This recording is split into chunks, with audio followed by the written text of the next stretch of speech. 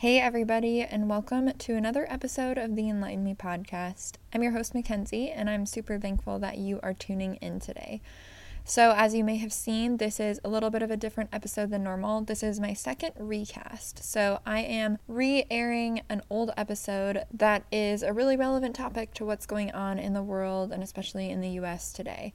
So I'm continuing to postpone my regular schedule in an effort to continue amplifying unheard voices. This episode was one that I recorded with my friend Jeree, who is someone I met during grad school, and she is studying racial justice activism. And how relevant is that, right? Her words, as I listened back to them this week, they are still so timeless with what is going on right now, so I wanted to share this episode again. I also want to help you, especially if you are a white listener, to diversify what you're listening to. There was a really good message shared at my church this last week where they talked about diversifying your life. And obviously that looks like diversifying your friendships and your relationships. But even beyond that, diversifying the little things in your life, like the books that you read and the shows that you watch, the toys that your kids play with, and even the podcasts that you listen to. Are they all by white people? Do they all feature white people? If so, how can you diversify what you're listening to and what you're intaking on a daily basis? Because it's those little things that add up to one big thing and help to create your worldview. So I'm trying to help you with that diversification, I think that's a word, by sharing with you listeners of all different races and backgrounds. I'm going to go back to my normal schedule in the month of July, but normal meaning that I will continue to incorporate components of racial justice topics in this show just like I always have. And I will continue to make sure that my variety of guests are diverse in age, in gender, in race, in culture, and in all kinds of ways. That has always been an important component to me with this show, and I am going to continue to do that. But for now, I am just happy to help support people of color by amplifying voices that might go unheard normally. So I just ask that you listen to the show with an open mind and try to listen to a perspective that is different than yours. In this show, you'll hear that one of Jeree's main messages is to just do something, and I love that. So I really think you'll get something out of this today. And I'm also going to ask that you just do something by leaving a review and subscribing to the show. And I don't ask that just for selfish purposes, but I ask that you do that so that more people can find the show. The more reviews and subscriptions that I receive, the more that iTunes and the other podcast platforms will advertise my show. So I just ask that you help to spread the good word by doing those things. Leave a review, subscribe so that you know when a new episode is out, and you can help me and help others in that way. So thank you again for listening today, listening with an open mind, and learning along with me.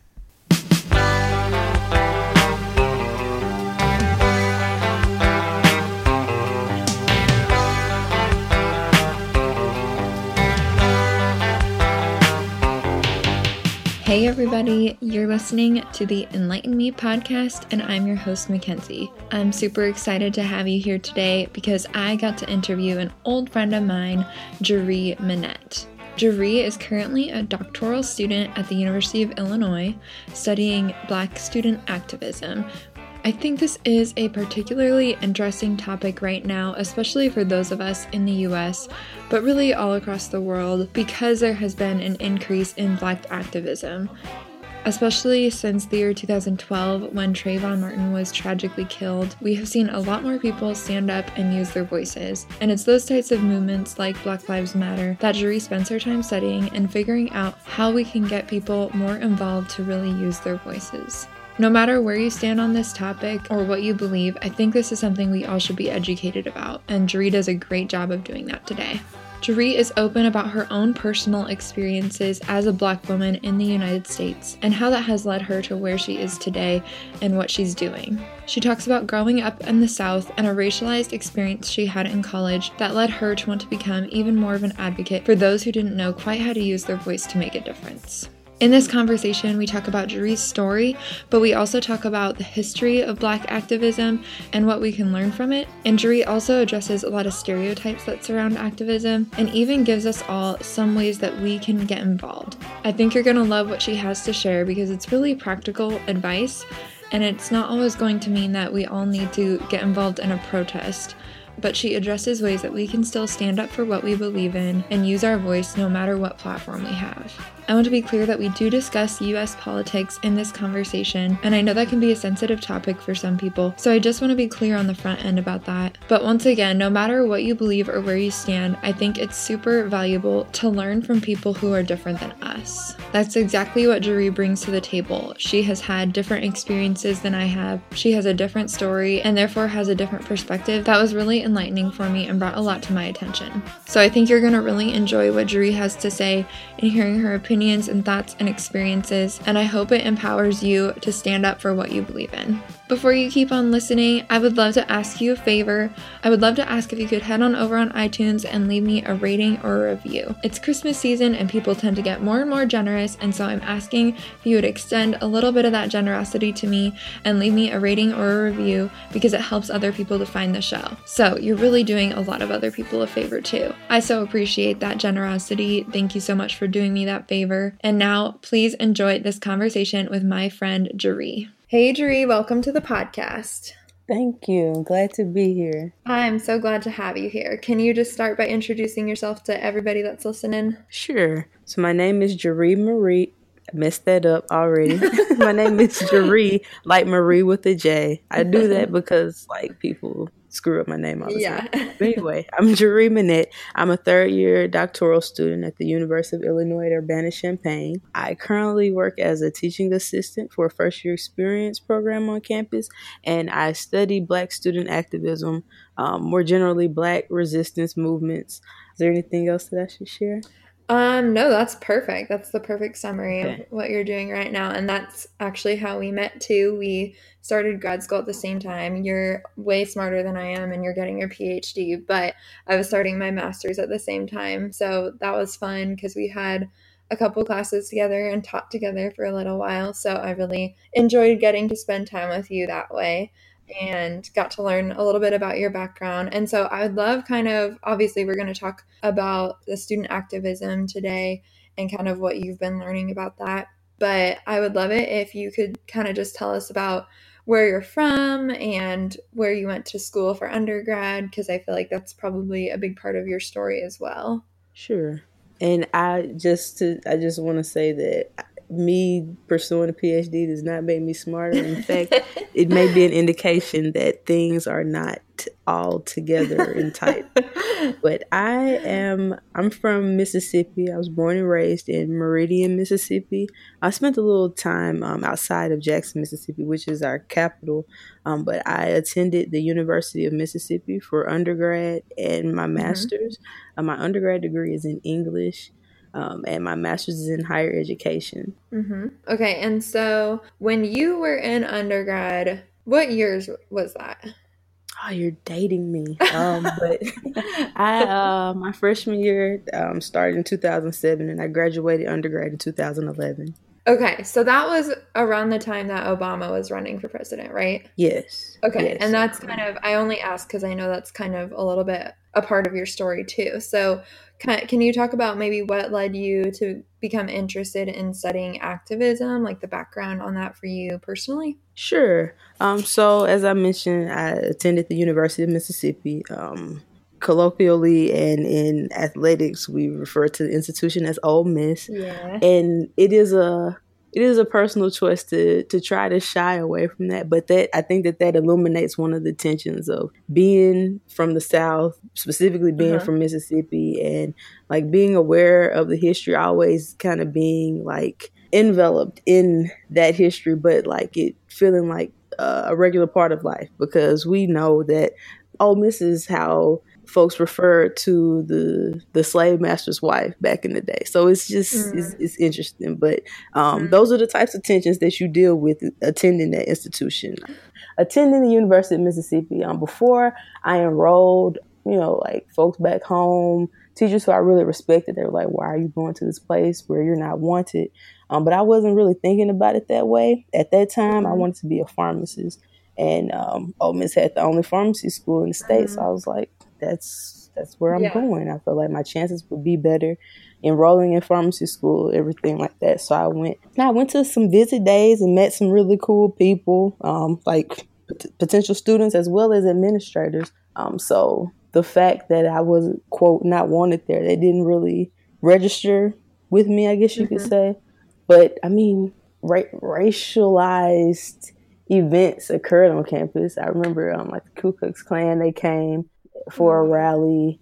Me even like thinking about getting involved in activism, it kind of starts with like, I guess what I would call political activism. I was very involved in President Obama's first campaign. I was a part of the College Democrats. Like I worked at the actual Oxford campaign office, like passing out the yard signs and calling folks and canvassing and all of that. Just because I was really excited to have a Black president, to have a president that looked like me. Because I was raised by my mom, my grandma, and my great aunt. So like I had these Black women rearing me, and my granny and my Aunt Louise, they were much older. They were born in the 20s. So like they saw a lot of things, and like they would tell me stories about like how real the racism was back in the 60s and 70s. I mean, it's still present, but like it looked different at the time. So like I was just elated for the possibility to have a president that looked like me, that I felt like in a way could honor their legacies and all the stuff that they had to do for me to be where I was at this predominantly white institution, where at that time, 30 years prior, somebody that looked like me they weren't going to be able to go there. So I was super geeked about that. So when he won, like I was elated. I was at a watch party with my friends. We were at an off-campus apartment, not too far from campus, but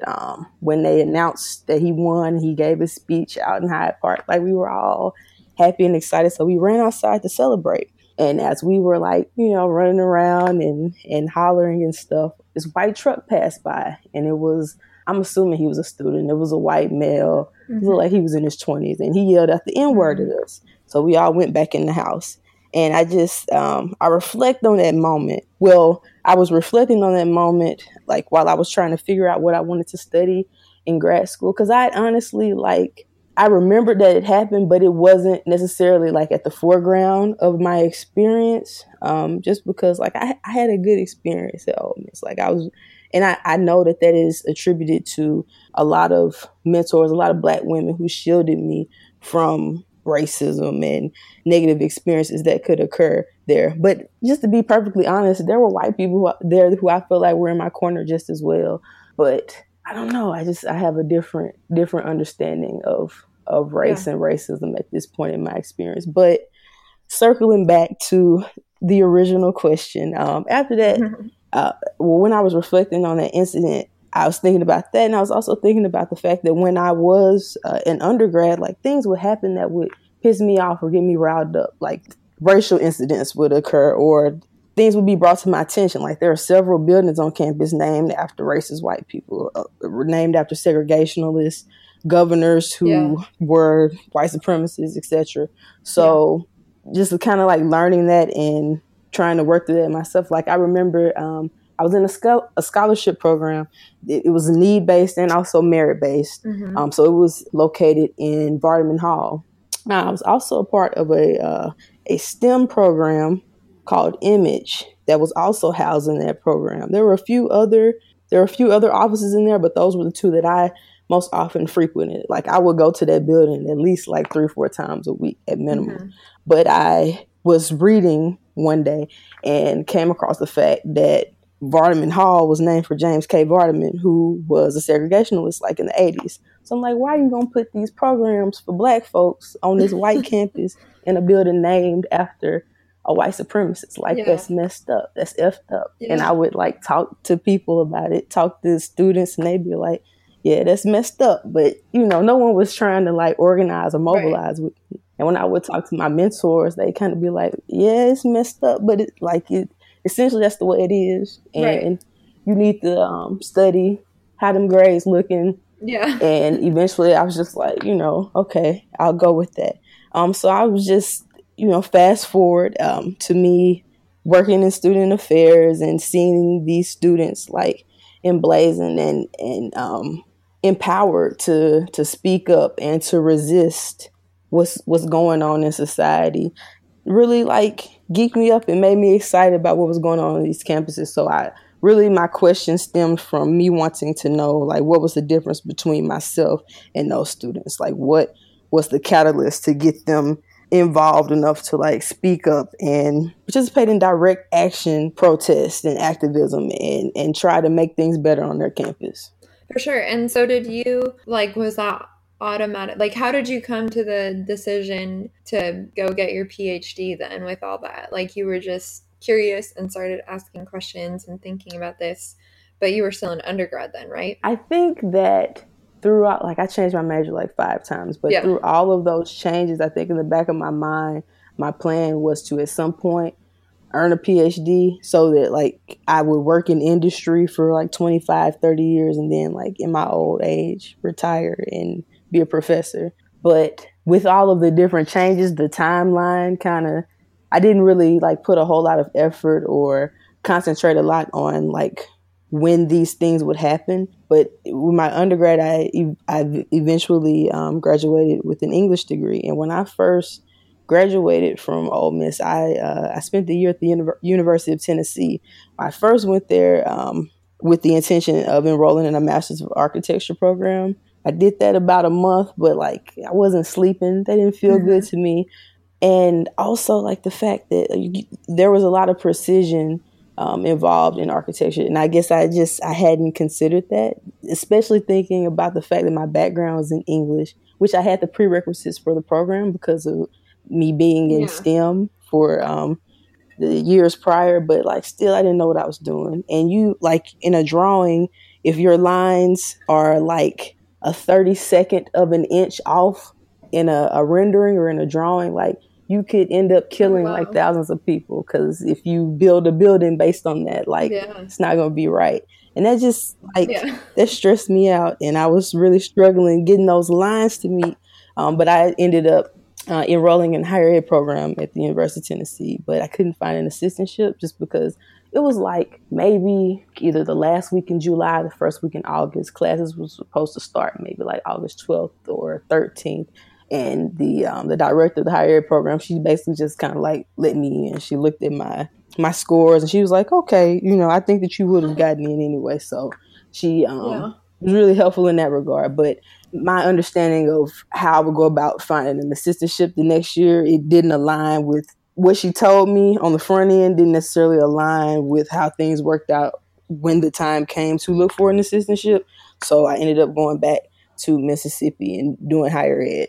But I promise it all relates. So after I finished my master's at Ole Miss, my only goal was to find a job outside of Mississippi, just because outside of living in Knoxville for that year, I've been in Mississippi my whole life. So I got a job here at the U of I with a pre-college program. And I was doing that. I did that for 2 years before starting the doctoral program. And I really enjoyed the work, but I knew that I wouldn't be able to do the things that I wanted to do without a terminal degree. I was in an entry-level position, and I learned a lot of what not to do as an administrator from my boss with that first job that I had. And really just that experience kind of, that in that particular moment, that was a catalyst for me pursuing the PhD, because I saw how he was running the office and I saw like how he treated me and other employees. And like, I don't want to be that. But my original goal was to be a chief diversity officer or dean of students upon graduating. But now I'm leaning more towards the academy and being a professor, just because even like having a clear understanding of like power dynamics on campus and organization even, I feel like as a faculty member, I'd be able to affect more change.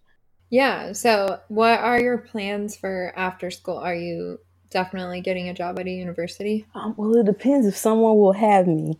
But right now, I think that I would try to pursue a postdoc position, either in education or in African American studies, just to have an opportunity to refine like my research agenda and to have an opportunity to do more writing. Because my understanding is that with the postdoc, it's supposed to be designed as a time for you to write more before attempting to get on the job market. So that is my plan. Yep. Well, we will keep you in our thoughts and prayers during that process. But you have a little time before you have to worry about that. So yes. So I guess just to, before we move on to talk more about activism, can you just tell us, I'm wondering for people that are listening, across the country and even across the world, I know I have some listeners that are in the US. What would you say for those people that are maybe thinking, like for me, I'm thinking that's so crazy that you literally saw members of the Ku Klux Klan come to your campus and you're my age. Like, it's not like you're 90 years old, Mm-hmm. but is that something that would you say is definitely predominantly in the South, since that's where you spent a lot of your youth, or now that you've moved out of the South? What has been your experience with that? Like, is that relevant no matter where we're located, or what would you say to that? Absolutely. I like, we know that racism exists everywhere, but like, Yeah. I don't know if it would be as likely for the KKK to come out in their hoods in the Midwest or outside Yeah. of the South. I mean, in Trump's America, I don't know. I don't put anything past Right. anybody at this point. But I think that that really kind of gets at how racism looks different in different parts of the country. Like, I would argue that the black people, it may feel the same at this point, but that was one of the things that was most shocking to me when I moved to the Midwest. That like racism is it's on and popping, and I would say in some ways like it's more.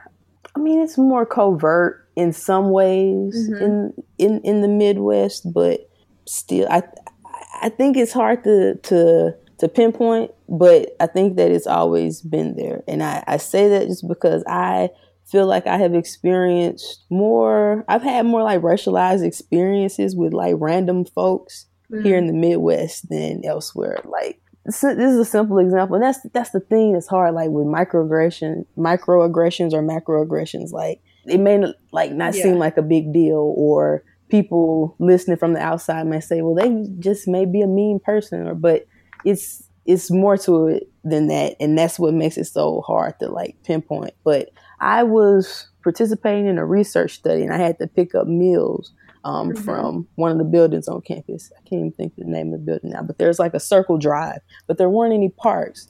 So I was literally like going to run in to get my food. So I pulled like as close Mm-hmm. to a car as I could out of the way, but there was a van behind me that was trying to move or get by. So it was a white woman. She was, and I believe she was on the passenger side, but she like rolled the window down. She's like, "You can't park there," and she was like very hostile. So I'm looking like, Yeah. is it this serious? Like, one, two, I feel pretty Yeah. confident that you could like get around my car, but okay, whatever. So I get back in the car and I move, and like as they're passing by, she like puts her hand up, like trying Yeah. to be nice now, like, and I was just like, that, I don't know. I mean, I don't know. I'm used to in the South, like if in the South, I feel like if somebody's like super racist, like that overt Mm-hmm. racism, like I don't want you near me in the South, like that person would make that clear. It would be like no Mm-hmm. question about their feelings about me. Whereas, someone who may be racist but still like, not show it in that same way, or may like feel comfortable around black people, like it looks different. Whereas in the Midwest, people are like nice nasty, or like they Mm-hmm. they have this nice veneer, but like they would be more apt to try to throw me under the bus or do Sure. something racialized. Right. I mean, I totally, I mean, I can't relate obviously, but I get what you're saying because I feel like I don't know, I work with a lot of black students, and especially the males, they love to make, not all of them, but some of them love to make jokes about them being black, and they'll, like, if I tell them to do something or ask them a question or whatever, and their response is it because I'm black? Mm-hmm. And they're joking, but I think that's a real thing that they actually do Mm-hmm. wonder sometimes, in other instances. And that's obviously something I can't relate to, but I feel like that's what you were experiencing in that moment. Maybe like, even though there wasn't any racist comment in there, you're wondering like, is that because of my skin color?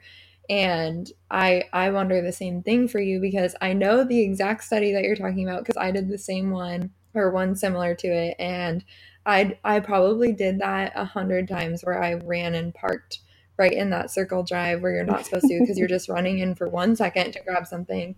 And I never got yelled at. Nobody ever said anything to me. People would just go around my car. And so the fact that it happened to you and not me, you know, like you have to wonder, like, why would that happen? Yeah, and in that particular instance, like I mean, like a lot of white people, they read black bodies as violent, and I'm a big black woman. I mean, the people on your podcast can't see me, but like I am aware of that. I'm aware of like how people may read my presence, so that could be perceived as like a hyper awareness, or like people may not even be like studying me or caring, you know, but because I've been in instances where it did matter, like they're and just because of like how society is set up, because I could, you know, I could wear a hoodie and I'm locking my hair now. Like if people look quickly, they might think that I'm a man just because of my size. So, I mean, that's definitely something that I am cognizant of. And like African American psychology, there's a concept called cultural mistrust, where it basically says like because of the way the black people are treated in society, they may approach all white people with a certain amount of distrust, or white people in like structural entities like healthcare, education, etc. Like they may approach them with some mistrust, or they might be less likely to seek services. It's rooted specifically in relation to like people seeking out mental health services, but I think it still applies just because a lot of violence has been done unto black people under the name of these entities. Absolutely. No, I think that makes sense. Thank you for explaining that.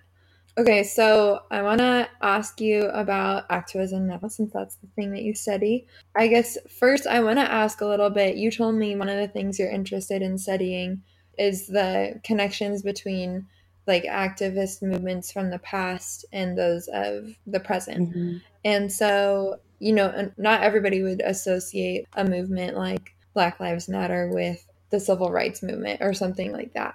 But can you tell us like what connections are there kind of, and where do the roots of those activist movements begin, and what connections exist for those that are taking place now and those of the past? Well, I personally believe that like everything is connected.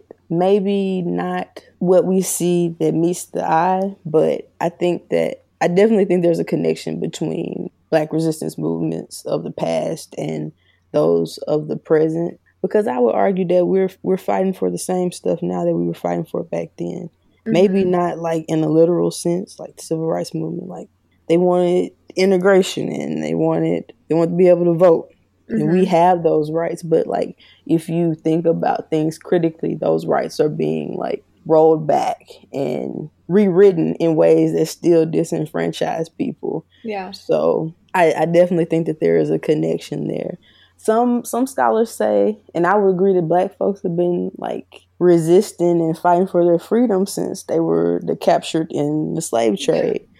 But I struggle because we have our history is deeper and it goes further back than slavery. But I think as far as contextualizing resistance movements in America, like that's where it starts, because even like enslaved folks, they weren't necessarily like having rallies and sit-ins and things like that, but they were doing things to resist the system that they were captured and expected to buy into. So like they would break tools and put things in masses' food and things of that nature.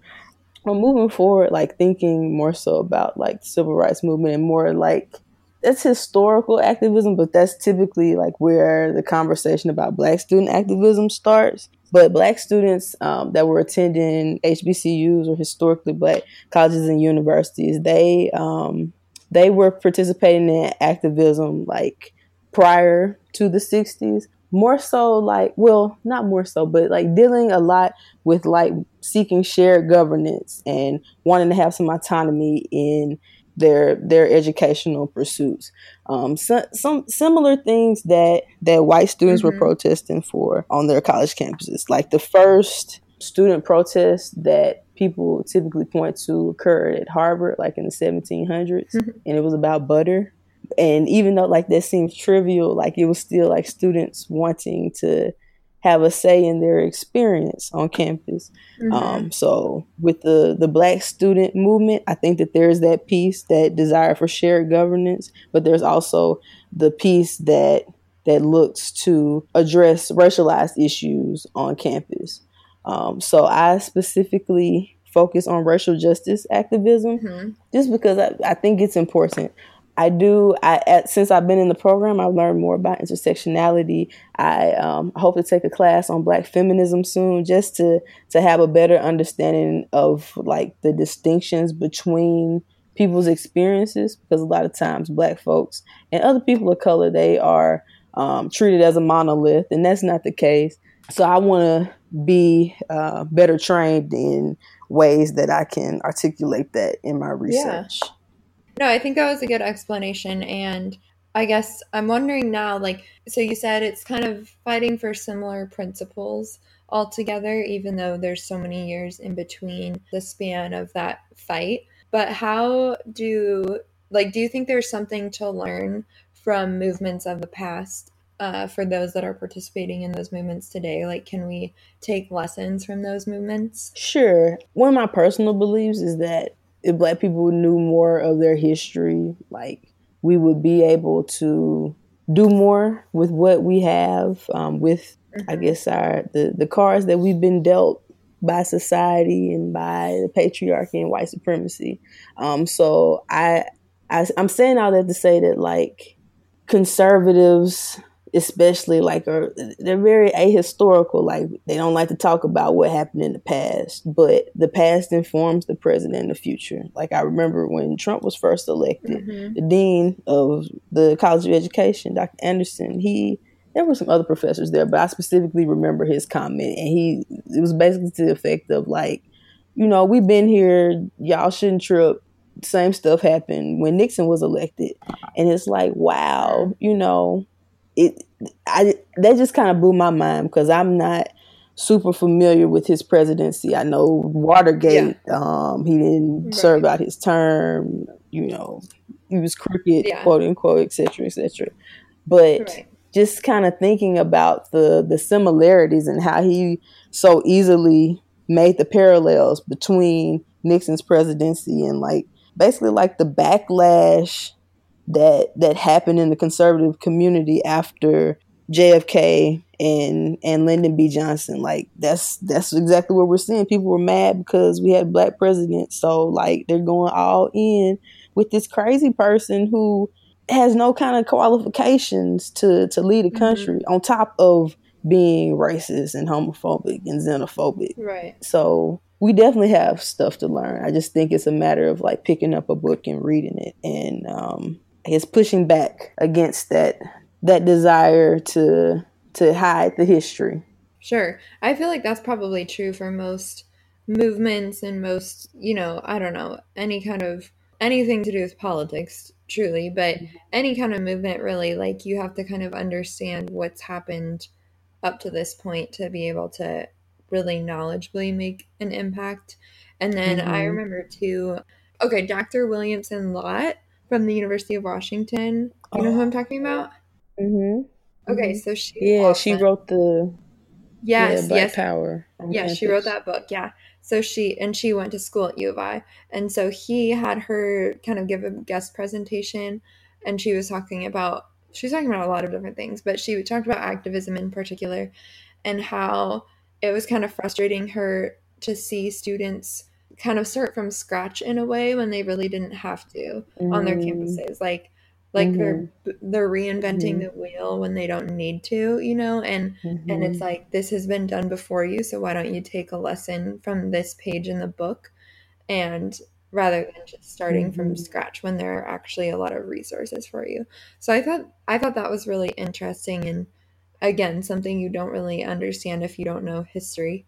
And so kind of maybe the first place to start, if you're passionate about something, again, whether or not it's a movement or whatever, but is to kind of research the history on it, which seems really basic, but but that's a great point, I think. Absolutely. I like firmly believe that. And I think that's like maybe part of my problem progressing through the program. Like I see all these things that I want to read because I want to make sure that I am capturing like the totality of the experience. And I also want to make sure that I'm reading all the things so that I am like giving an accurate representation of these people's experience. Absolutely. But definitely, I think there are way more opportunities than we acknowledge or maybe even realize to look back to the past to show us how to move forward. Yeah, for sure. Well, that's a good kind of segue into talking about those movements of today.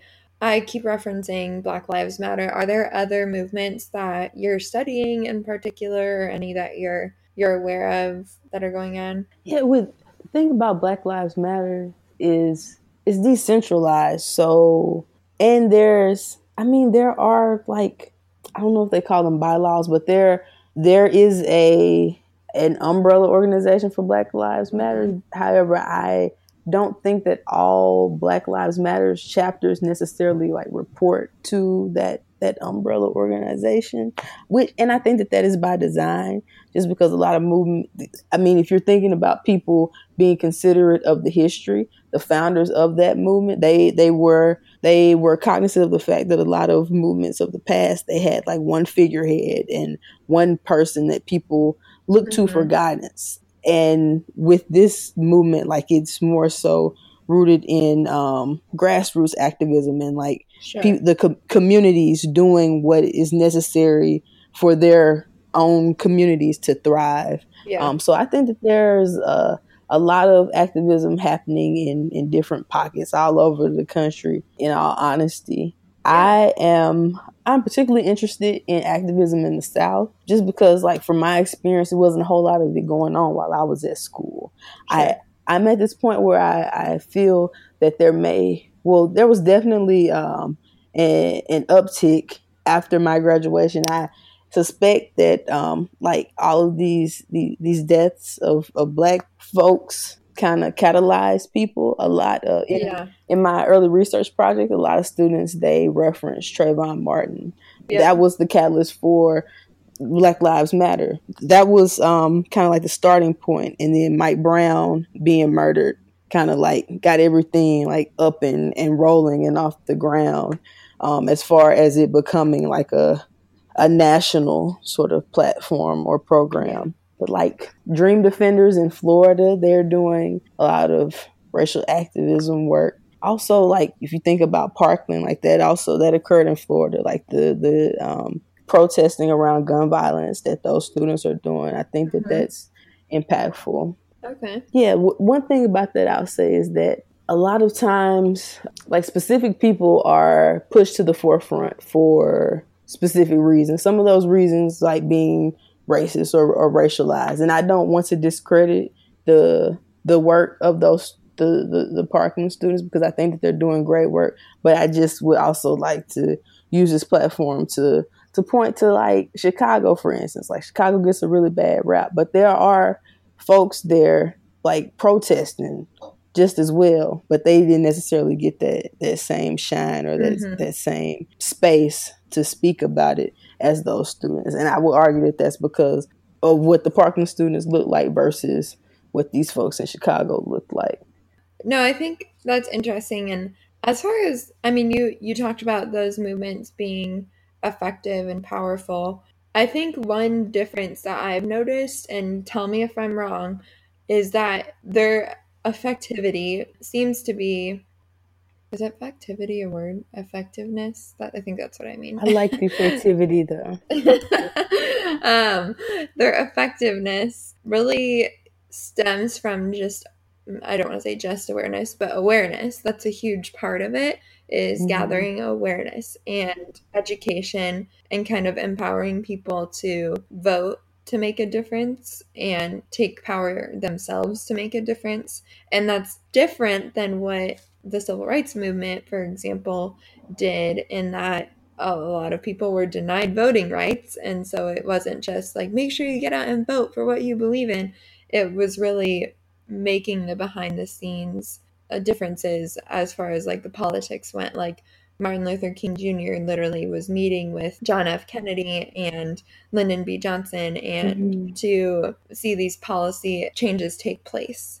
And so I think that's kind of one big difference that I've noticed, but maybe I'm totally wrong on that. Maybe there is a lot of policy action taking place behind the scenes that we don't see. So what would you say as far as like that part being effective? Because we know that even though it's not as interesting to talk about, the policy changes like behind the scenes, the law and the politics and all that good stuff is really what makes the biggest difference. So what would you say to those things? So to your point about awareness and education, I would argue that that was at the forefront of the civil rights movement as well, just because like I kind of think about like the children's march, like a lot of like school age, like grade school age kids participated in the civil rights movement. Yeah. And that was by design, because like, well, and that's the thing, like we always looked at Martin Luther King, which he was dope, he was a superhero, but there were a whole lot of people behind the scenes, like, you know, doing the organizing and doing the work on the ground for him to even be able to have that platform to go to those meetings and be the face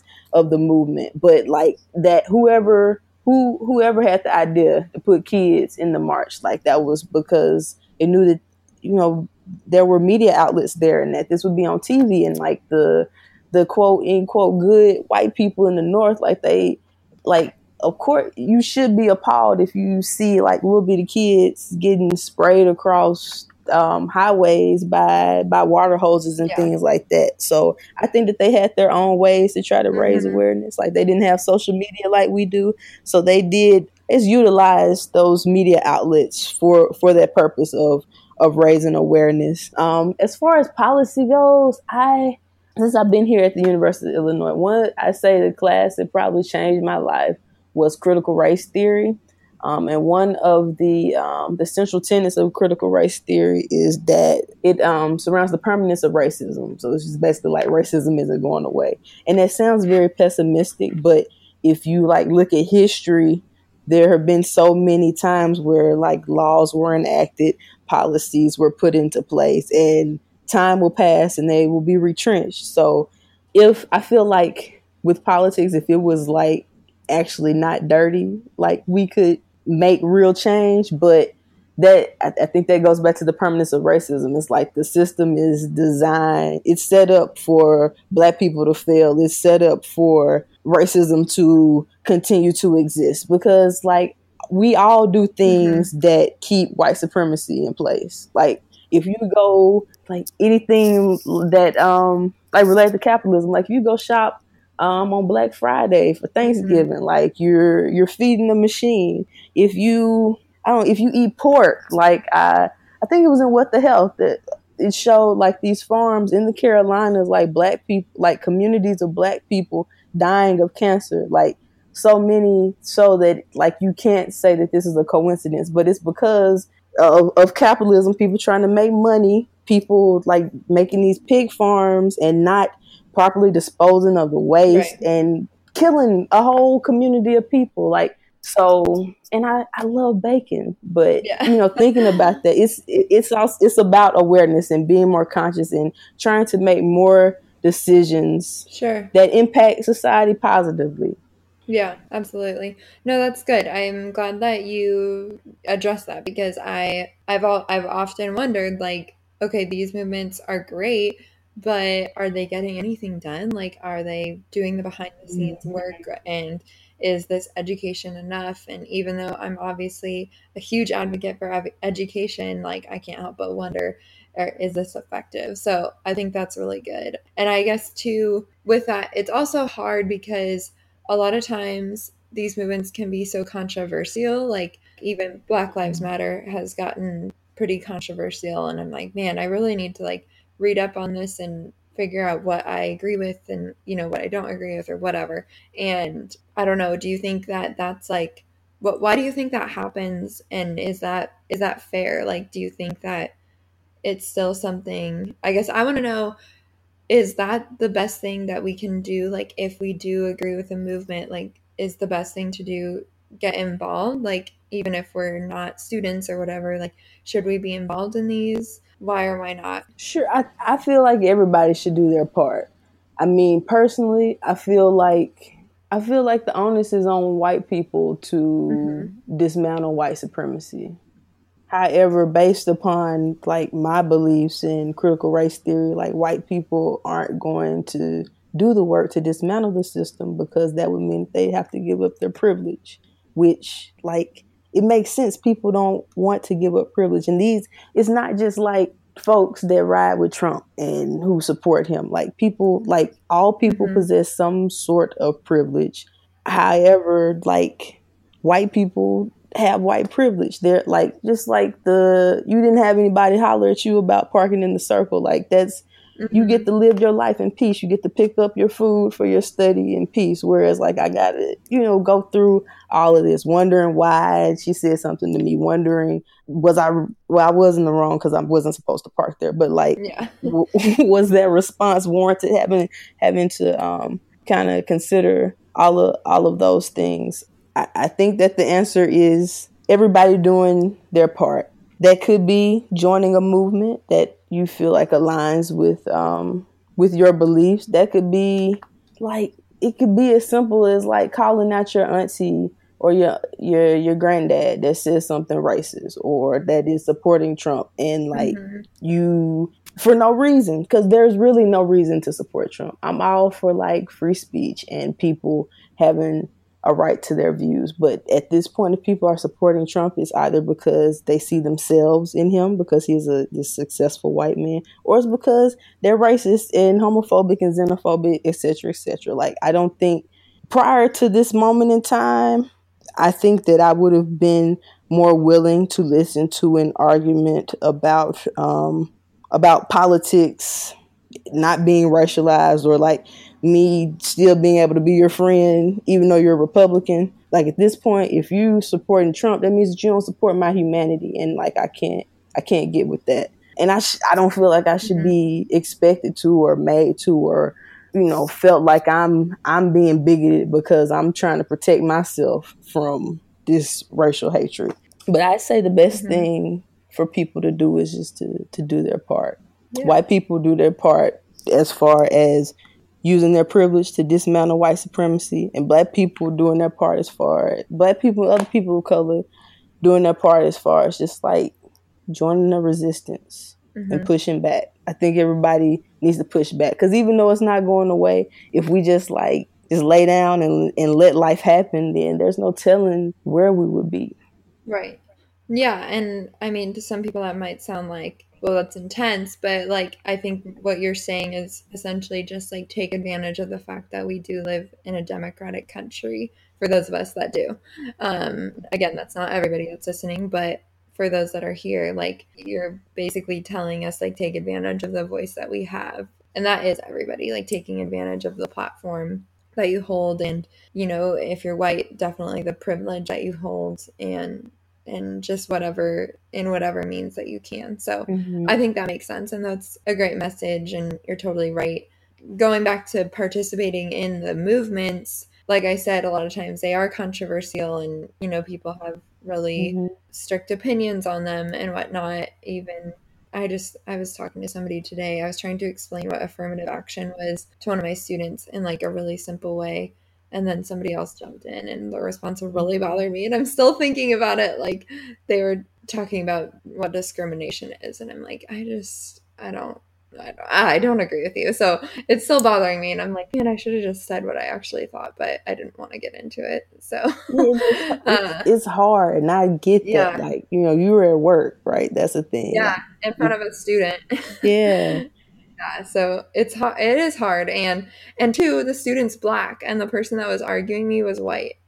And I was like, seriously, do you hear yourself talking right now? Basically saying that because, like, it might be easier for a person of color to get into a school, that's equals discrimination. I'm like, that's not what I think. Yeah, but it's not.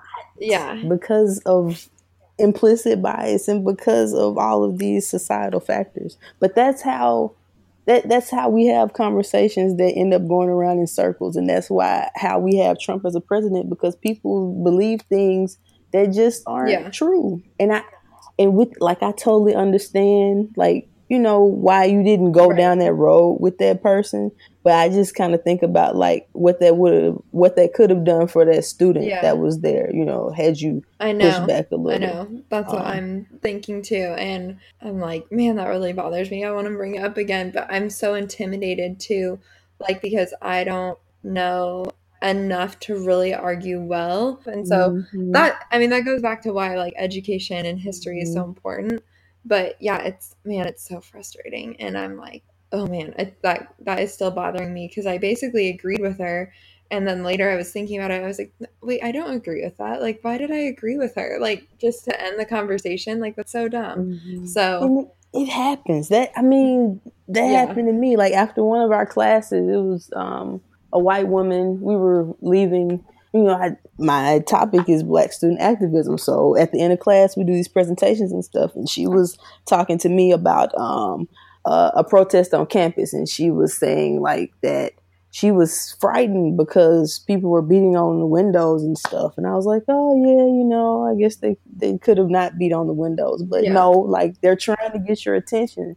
That's the point. Right. And like, you know, you being afraid, being inside your office. What about these students, these young people who they may not be afraid, but it's definitely a hostile campus. Like, so they're walking around unarmed or unprotected by the walls of a building. Like, they walk around every day on this campus and are subjected to microaggressions and macroaggressions and being called the N-word and having teachers like talk to them crazy or ignore them, or, you know, they're dealing with all these things. So like, I feel like them banging on the window should be the least of your concern. You should be more concerned with like why they're banging on the window, like what you can do to make their experience better. But like, I get that I do. Yeah. And I just say, like, moving forward, the next time that happens, because it's likely going to happen again, like, you might feel more empowered to push back. For sure.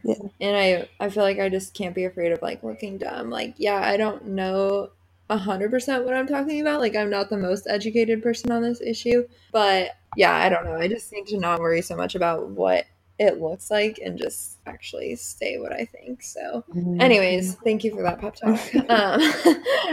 Okay, going back to my actual question. So a lot of times these things can be controversial, right? Like, everybody has their opinions on this or that, and Black Lives Matter and, you know, whatever.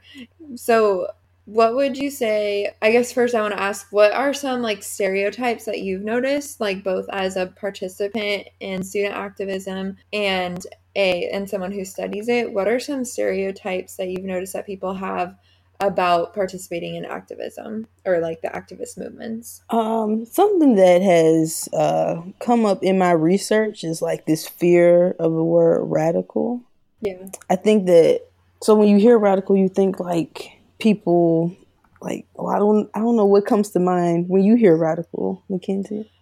Like someone who, like, you picture kind of a negative, like a really intense person who would just at any cost, like, die for what they believe in, to the point where people would be like, wow, that person's a little intense. For sure. Like, I think specifically thinking about activism, like anarchy, like comes to mind. Like, they just want to tear everything down, which there are some radical activists that don't believe in reform and believe that we need to tear shit down and start over. But radical just means like to get at the root. So if you're talking about Christianity, like the way that I would envision that is like you're thinking about the way that Jesus walked the earth, and you're trying to emulate that, or like, you know, live out the principles. Same with activism. Like, if you're a radical activist, you're trying to get to the root of the issue, the problem, the concern. So I think one stereotype about getting involved in activism is that it could be violent or dangerous. And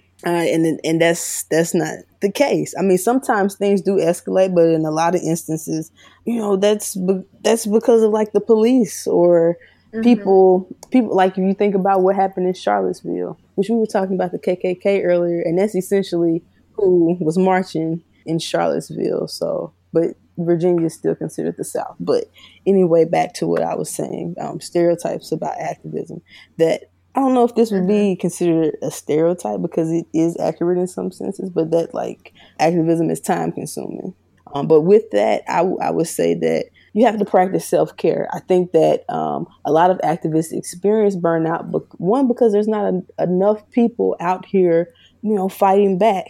I personally, the reason why I'm doing this research is to figure out a way to raise up more student activists so that like we can try to make campuses a safe and inclusive place for all students. Because like I said, I don't know a whole lot about Black feminism, and I'm gonna butcher this, but I'm gonna try. But one of the theories is like, if you enact policies and practices that make things good for Black women, they will inherently make things good for everybody. Because like Black women are treated so bad that like if you focus on making things right for this one group of people, everybody wins. I think that there is like some truth to that principle. Like there was like I don't see why it is so difficult to envision a world where everybody's free. Yeah, totally. But stereotypes about activism. Oh, I mean, like in the literature, a lot of like campus administrators, they kind of view student activism or Black student activism like they don't get it. Like they feel like it's petty. They feel like students are whiny or petulant, and that's not the case. I think particularly like with the research that I'm doing, like the point is like students want you to listen to them. They want you to enact policies, as you discussed earlier, and procedures that make campus a safe and welcoming space for them. Because like college is stressful for anybody, but when you put like racialized issues on top of me just trying to like get an A in this engineering course or this English course or what have you, like that's a lot. And I feel like that's obvious, but because of the way the society is set up, it doesn't seem as obvious as it is. Yeah, sure. Yeah. Those are good to be aware of, especially what you said about like it being, I mean, just the term radical, like you said, like it seems really intense in a way to go and actually march in a protest or something like that. Like even if you morally support a cause or whatever, you're like, yeah, I'll hang that sign up on my door. But it's a lot more effort to go like actually participate in something. And like you were saying, that's not always going to be the answer. Like sometimes it's going to be just in the day-to-day conversations, like correcting somebody when we hear something that we believe is wrong or whatever it is. But yeah, I think it's important for people to know like not all the negative images you might have in your head of a protest or a movement, that's not always going to be the case. Like it's not typically going to be violent or whatever, or it's not always going to be like you're lying in the street for 10 hours to protest something or whatever. Like there's so many ways that you can get involved and like we were saying earlier, use your voice. So yeah, I like that you address some of those. For sure. And just really quickly, as far as using your voice, I just want to also make sure that I like actually verbally say that like with allyship, be present and use your privilege, but don't like co-opt the movement. Don't like white savior complex. Yes. Like that was one thing that irked me about Black Panther. Like I mean, it was nice to have the nice white man, but like I feel like did that have to be in there? Like sure. I don't know, but that's again, as far as co-optation, like thinking about student activism on campus, like a lot of times work that students have done, it is co-opted by the institution and like institutionalized, which is like positive on one hand because like you can get funding to do whatever it is that you're trying to do, but it's also a negative because a lot of times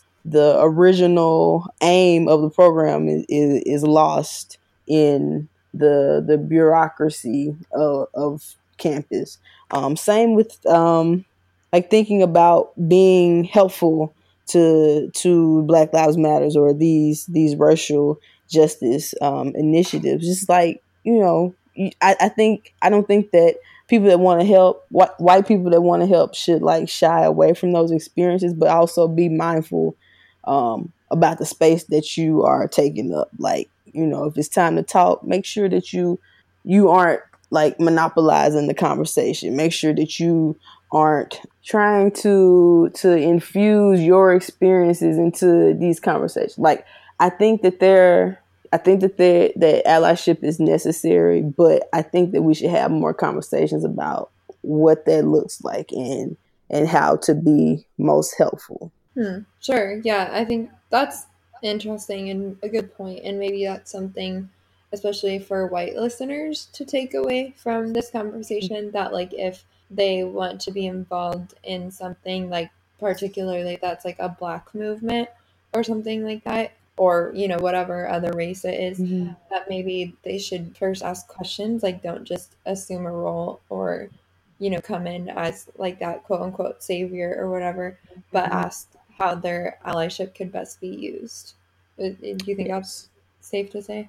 Good advice. Yes, Okay. I agree. And don't be afraid of the cultural mistrust, or like, you know, if you get a side eye, like, why are you here? Just because there's so many instances where like white people show up in spaces to take the shine or to like literally take something away from a people. Yeah. So yeah, I just like, if you're really about it, if you really like want to be an ally and you want to be of assistance, like, you know, go in humbly Mm-hmm. and talk to the folks on the ground and see what they need and how you could be Yeah, helpful. absolutely. That's really cool. I think that's great advice since I'm assuming majority of my listeners are white, although I have no idea. So hopefully this is speaking to all kinds of people. So yeah, that's great. So okay, one thing we're close to the end here about me asking you all these questions, but I did want to ask you, and maybe you kind of already answered this already, I'm not sure, so I'm sorry if I'm being repetitive, but you told me when we were chatting earlier about how like reframing activist movements could help to make them more effective. So can you talk about what you mean with that? Like was that referring to kind of that controversy that stands around a lot of these movements, or like that thought of it being too radical? So with that, I'm not advocating for us like shying away from like radicalism, but I guess one stream of thought is for people who you know, listen to dominant narratives, or like if they see something on the news about Black Lives Matter, they'll like automatically believe that like there was a ruckus, Yeah. or that like Black Lives Matter is a terrorist group. Like, houseway. But you know, like being critical and interrogating the things that you are told about these movements, like, you know, trying to seek out more information to like get at the reality of what things are. Because just like that, your coworker who believed all these things about discrimination that weren't true, like if you're not engaging in conversations with people who like have these lived experiences, it makes it Mm-hmm. all the more easier for you to like believe these non-truths. So I think that actually like seeking out information is one way that you go about, or that people can go about like reframing their beliefs or perceptions about Black student activism, or activism in general. Also, when I say that, I say that in regards to like campus communities, because I think on college campuses, like the administrator's goal is to make the school look good, you know, to get people to come there, pay their tuition, like capitalism. But like, I get it. People also have to do their jobs. But with that, like, this stuff isn't meant to change. But what if like enough people got on board and it Mm-hmm. did change, and it changed for the better? I think that we could get somewhere if folks change, they if folks reframe the way that they were thinking about activism, and if these institutions, whether they be colleges or corporations, hospitals, what have you, if they rethink the way that they view activism, the way that they engage with Yeah. activists. Yeah, no, that's really interesting, and I think that's a good, I guess, thing to just be thinking about, and something that's really interesting. And I think part of that maybe even comes from just like for those of us that are watching these movements take place, like reframing it in our minds, which I think you've helped us to do just in this Mm-hmm. conversation. So that's good. Okay, so again, this might have been something we already answered, so I don't want to be too repetitive, but what would you say for people that are listening that are like, okay, that's like a really good message, I agree with that, but I'm not a student or whatever, like I'm a stay-at-home mom, or I'm, I work at a school and I can't do that, or whatever. Like, what would you say to people that feel like maybe they're not as able to get involved? Like, how do you think they could still support something that they believe in? Sure. I say like do something. I think that through my research, that was one of the main like ideological shifts that I had.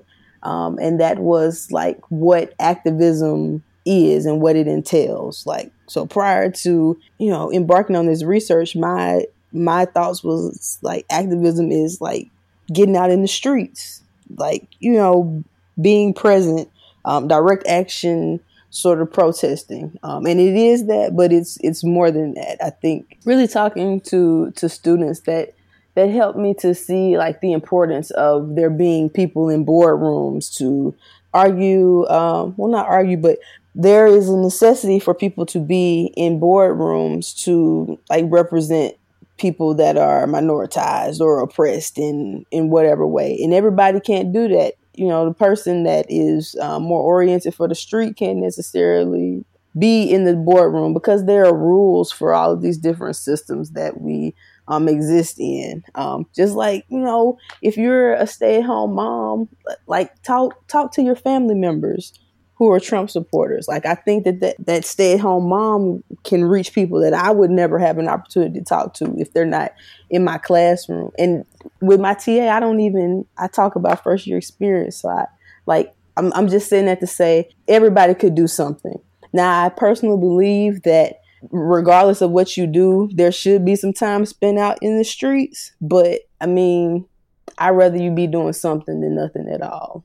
Absolutely. I agree with you. I think that's really cool, and that's probably compelling for people to hear. Like, if we believe in something, we don't just want to watch it on the news and be like, that's awesome, like, go them, or whatever.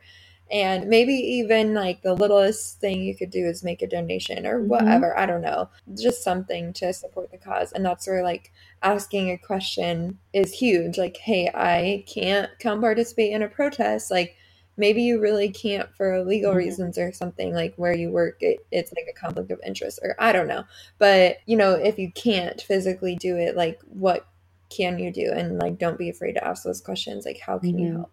So absolutely. and cool. Also, like you said, education. Like, I think learning more about the issues, learning more about the society that we live in, because like this could be a whole nother conversation, but like everything is a lie. Like, from the things that we eat to the political institution, health, like it's all, we're fed these scripts that we're supposed to abide by and that we think of or that have been normalized, and we think that that's law, that that's what it has to be. That's not necessarily the case. So I think the more that you read, the more that you educate yourself about like the racial realities, but just like realities in life in general. Knowing history is boring, but it's so like vital. Like there's so much information there. Like there were good white people talking about like segregation being wrong, like in the 40s, and they were railroaded. Their political careers effectively ended. But like, just think, like, people been knowing this stuff, but yet we're still like fighting these same issues. So read a book. That's how I'll end. Oh, yeah. Yeah. Oh, I totally agree. And there are a lot of good books. I think, like you said, history can totally be boring, like from a textbook, not that exciting. But if you find a cause that you're actually passionate about and you find a good book on it, oh my gosh, you'll be like so intrigued and you won't want to stop reading. So I think that's good. Or if you don't like reading, like try documentaries. Yeah, documentaries. Like for sure. On YouTube, just do something. Yeah, for sure. Okay, that's the perfect segue. Let me jump to, what's the most impactful book you've ever read, recently or ever? I would say, at this point, Ethical Ambition by Derek Bell. Okay. It's a bit of a memoir, but Derek Bell is like, he's considered the father of critical race theory. But in the book, he just kind of talks about his scholar activism, essentially. Like, he started this, well, he didn't start, but with a group of other legal scholars. Like, he conceptualized this theory that really kind of explains what's going on in the world. He wrote about the permanence of racism, like, and the point of critical race theory was to provide lawyers and legal scholars with ways to talk about race in the legal system, because there was no sort of way to engage that. Just like intersectionality, it was originally conceptualized by Kimberly Crenshaw, and the purpose was in law there was no way to talk about instances where Black women were discriminated against because of race and because of gender. So just like thinking about like the justice system and the fact that there aren't ways to like discuss these things that are going on that impact people of color. Like, it's so critical race theory is excellent. But with ethical ambition, like he worked at Harvard for a time. I think he actually like quit Harvard. Like, they were supposed to hire an Asian woman and they refused to hire her. And I'm botching up the story, but essentially he like protested and ended up leaving Harvard. I think going to Oregon next because they didn't hire this woman. So like he walked what he talked. And for me, that book was so impactful because it's like, okay, he is a Black man. His experience is going to be very different from mine. But just the fact that he was able to produce good work and live an ethical life and engage within the academy without having to sell his soul. Yep. That was motivational for me. Yeah, for sure. That sounds so cool. I'll have to check that out. What about something that you've listened to, like a documentary or podcast or anything like that you would recommend to people? I don't really listen to podcasts, but I've been doing Audible. I just finished The Warmth of Other Suns. It's a book by Isabel Williamson, and it's about the Great Migration. And it doesn't really have anything to do with my work, but it was informative. Just being from the South and now living in the Midwest, one of the women whose story was included in the book, she migrated to Chicago from Mississippi.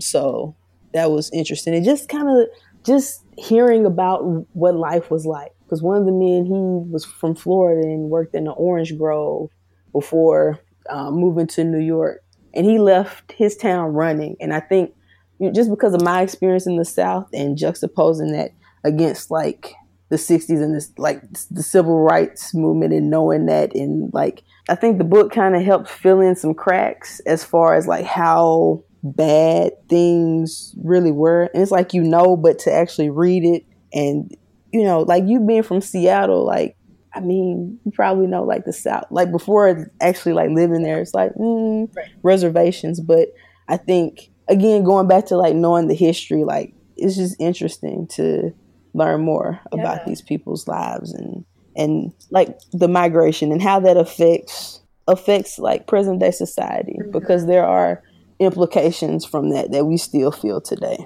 Well, that sounds interesting too. And maybe a little bit easier to read to listen to than to read. Yeah, because it's a really thick book. I've had the book for several years, but I was never able to get through it. So Audible is cool. Okay, cool. That's a good recommendation. Okay, do you have anybody that you look up to as a role model? Living or dead? Doesn't matter. Anybody. First off, Fannie Lou Hamer. Okay. She's a Black woman from Mississippi, an activist.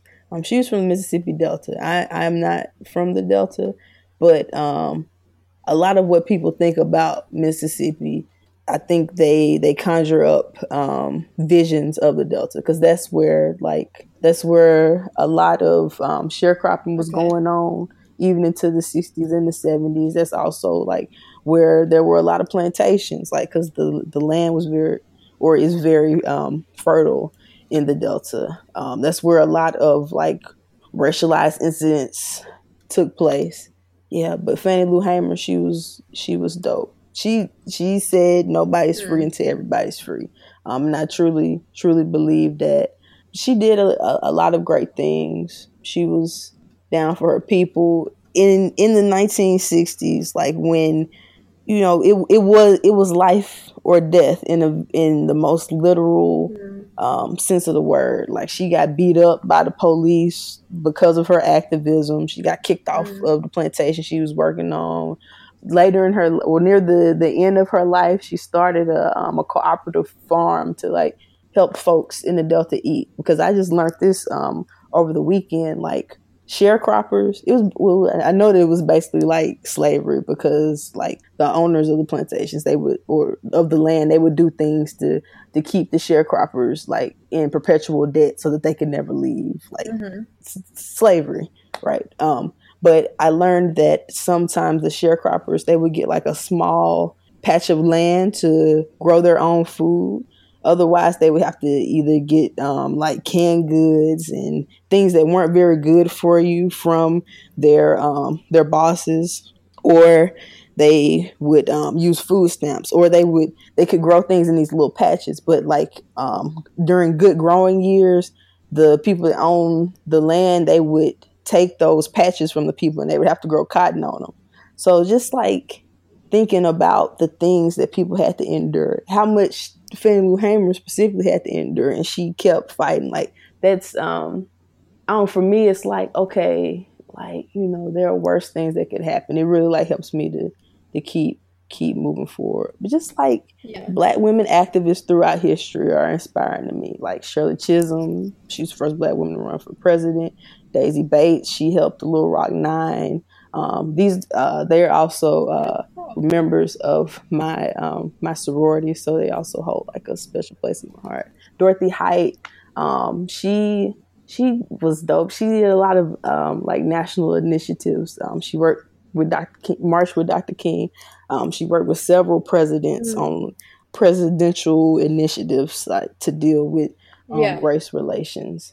So just people throughout history that I come across that I feel like their work, like the work that I'm doing is trying to follow in their footsteps. And also the work that they did kind of paved the way for me to be able to be here in a PhD program.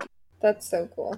Have you read Septima Clark's book? I have not. And that's another thing. Like, it really bothers me, like the amount of like simple information that we're not taught in schools. But I was not introduced to Septima Clark until I got here to Illinois. Same, me too. Yeah, I never knew about her until I took someone's class. So, but yeah, you should read her book. It's really, really good. And it's short. It's very easy to read. Yeah. And I really loved it. It just put a new perspective, I think, on not just civil rights, but I think Black history in general. For me, it was really good. And it's interesting too, as a female perspective, seeing that she, even though they're fighting for Black rights, she was still dealing with a lot of sexism. And I think that was really interesting how long it's taken for that to kind of subside in a way. Not that it fully has, but yeah, that was a really good one. So you would like that too. For sure. Thank you. Yeah, and she's one of those people that was like supporting MLK in his endeavors. She taught a whole bunch of activists and all that. Like, somebody that we should know about, somebody that should be included in conversations about the civil rights movement. But for sure. Yeah, for sure. Okay, what about a brand or a product that you're really liking lately? Any good recommendations for me there? So, I talked like my diet is it's not great by far, but I do try to do what I can, like along that vein of practicing what I preach. So I like Essentia water.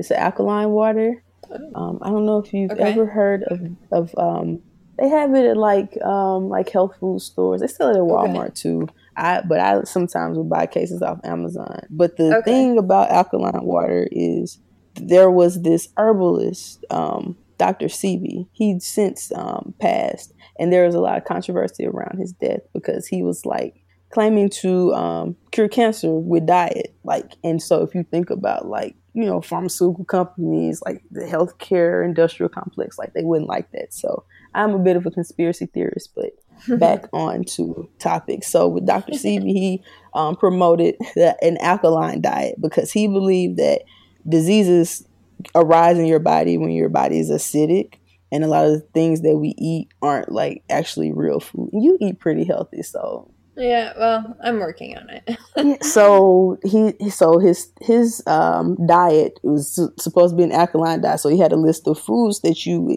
could eat to like make your body alkaline. And if you make your body alkaline, his belief is that like disease can't reside there, and that like a lot of like simple ailments that we have are it's because our bodies aren't alkaline. So and then also like, you know, if you think about Flint is an extreme case. Yeah. But they're putting all types of stuff in like our water supply. Yeah. One thing being fluoride, which is good for your teeth, but it's not necessarily good for like consciousness and awareness. So that's interesting. I've been drinking alkaline water. All right. I think I've seen that at the store before and wondered what the heck that was about. So now I know.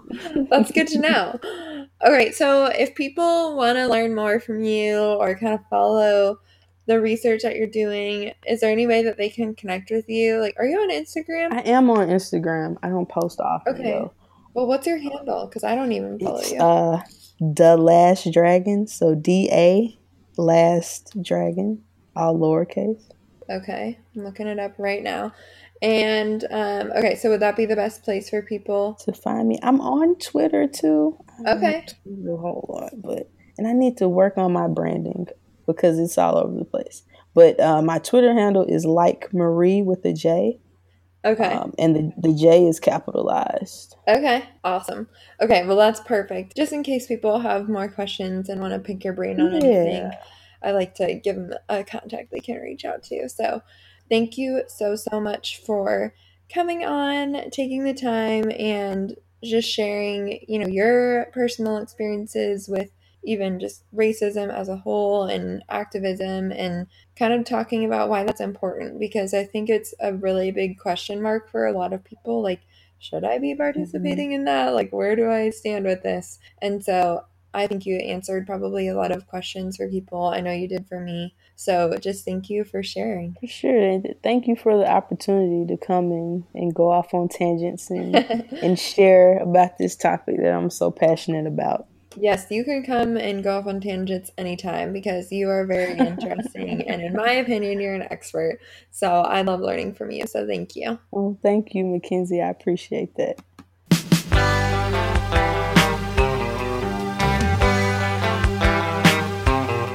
So what did you think? I would love to hear your thoughts, and I know Jeree would as well. So please make sure you reach out and let us know what you were thinking, what was rolling through your head, what revelations you had. I know for me, I felt a lot of conviction hearing about some of Jeree's experiences that she's had that are just things that I will never have to face and never have faced before. I think it's conversations like these with people that are different from us that really add to our perspective and can help us to understand one another a little bit better and bring some of these controversial topics to a little bit more of a personal level. I really truly enjoyed what Jeree had to say about all the different ways that activism can look. Yes, sometimes activism is getting involved in a protest or a movement, but sometimes it can just be clarifying something that's not true to a family member or a friend, or correcting somebody when we hear something that's not right. I love that it can be as simple as that, but also that means the responsibility is on us. I loved what Jeree shared, that the onus is on white people to dismantle white supremacy. For my fellow white listeners, I'm sure that hit you hard, and I hope you can understand what Jeree was saying by that. Wherever you're at in learning more about this topic, I think Jeree's right in the fact that we need to just do something. Whether it's reading a book or watching a documentary or having a conversation, just do something. Don't just sit back and let this conversation go to waste, but use it. Everything that Jeree and I referenced are listed in the show notes. There are a lot of great book suggestions in there, so make sure you check those out. You can view those on whatever app you're listening to or on my website, www.heartfelthippie.com. Also, please don't forget to do me that big favor and leave me a rating or review over on iTunes. It would mean so much to me this holiday season. I'm really excited about what I have in store for you as we wrap up this 2018 year and head into 2019. I've interviewed a lot of amazing people, and I just can't wait to share these conversations with you. My next episode, releasing in 2 weeks, is going to be with my friend Emily, who is an ambassador for the Noonday Collection. If you haven't heard of Noonday before, you're going to want to look them up right now and start buying some of their jewelry and accessories for the last minute Christmas gifts that you still need to get, because everything they make is gorgeous. And in my conversation with Emily, you're going to hear about the story behind the pieces that they make and why this brand is so special. I think this is a super relevant topic, again, as we approach the holiday season where a lot of people are buying gifts and doing their shopping. I read a statistic this week from the Fair Trade Certification Organization that altogether Americans spend $465 billion a year on gifts. That is a lot of money being spent on gifts, and I can't help but wonder, what would that look like if all those gifts were going towards something truly good, something that truly made a difference? That's what companies like Noonday do. There's a lot of those awesome companies out there, so keep that in mind as you finish up your holiday shopping and how you can use your money to not just bless that one family member or friend, but to truly have an impact on this world. So stay tuned for that episode releasing in 2 weeks, and until then, hit me up on the gram. I've been posting a few holiday shopping tips, so make sure you check those out, and I can't wait to hear from you. Make sure you say hi to Jeree too and thank her for sharing her story with us. And until then, go read a book, go use your voice, and keep seeking to get enlightened. Peace out.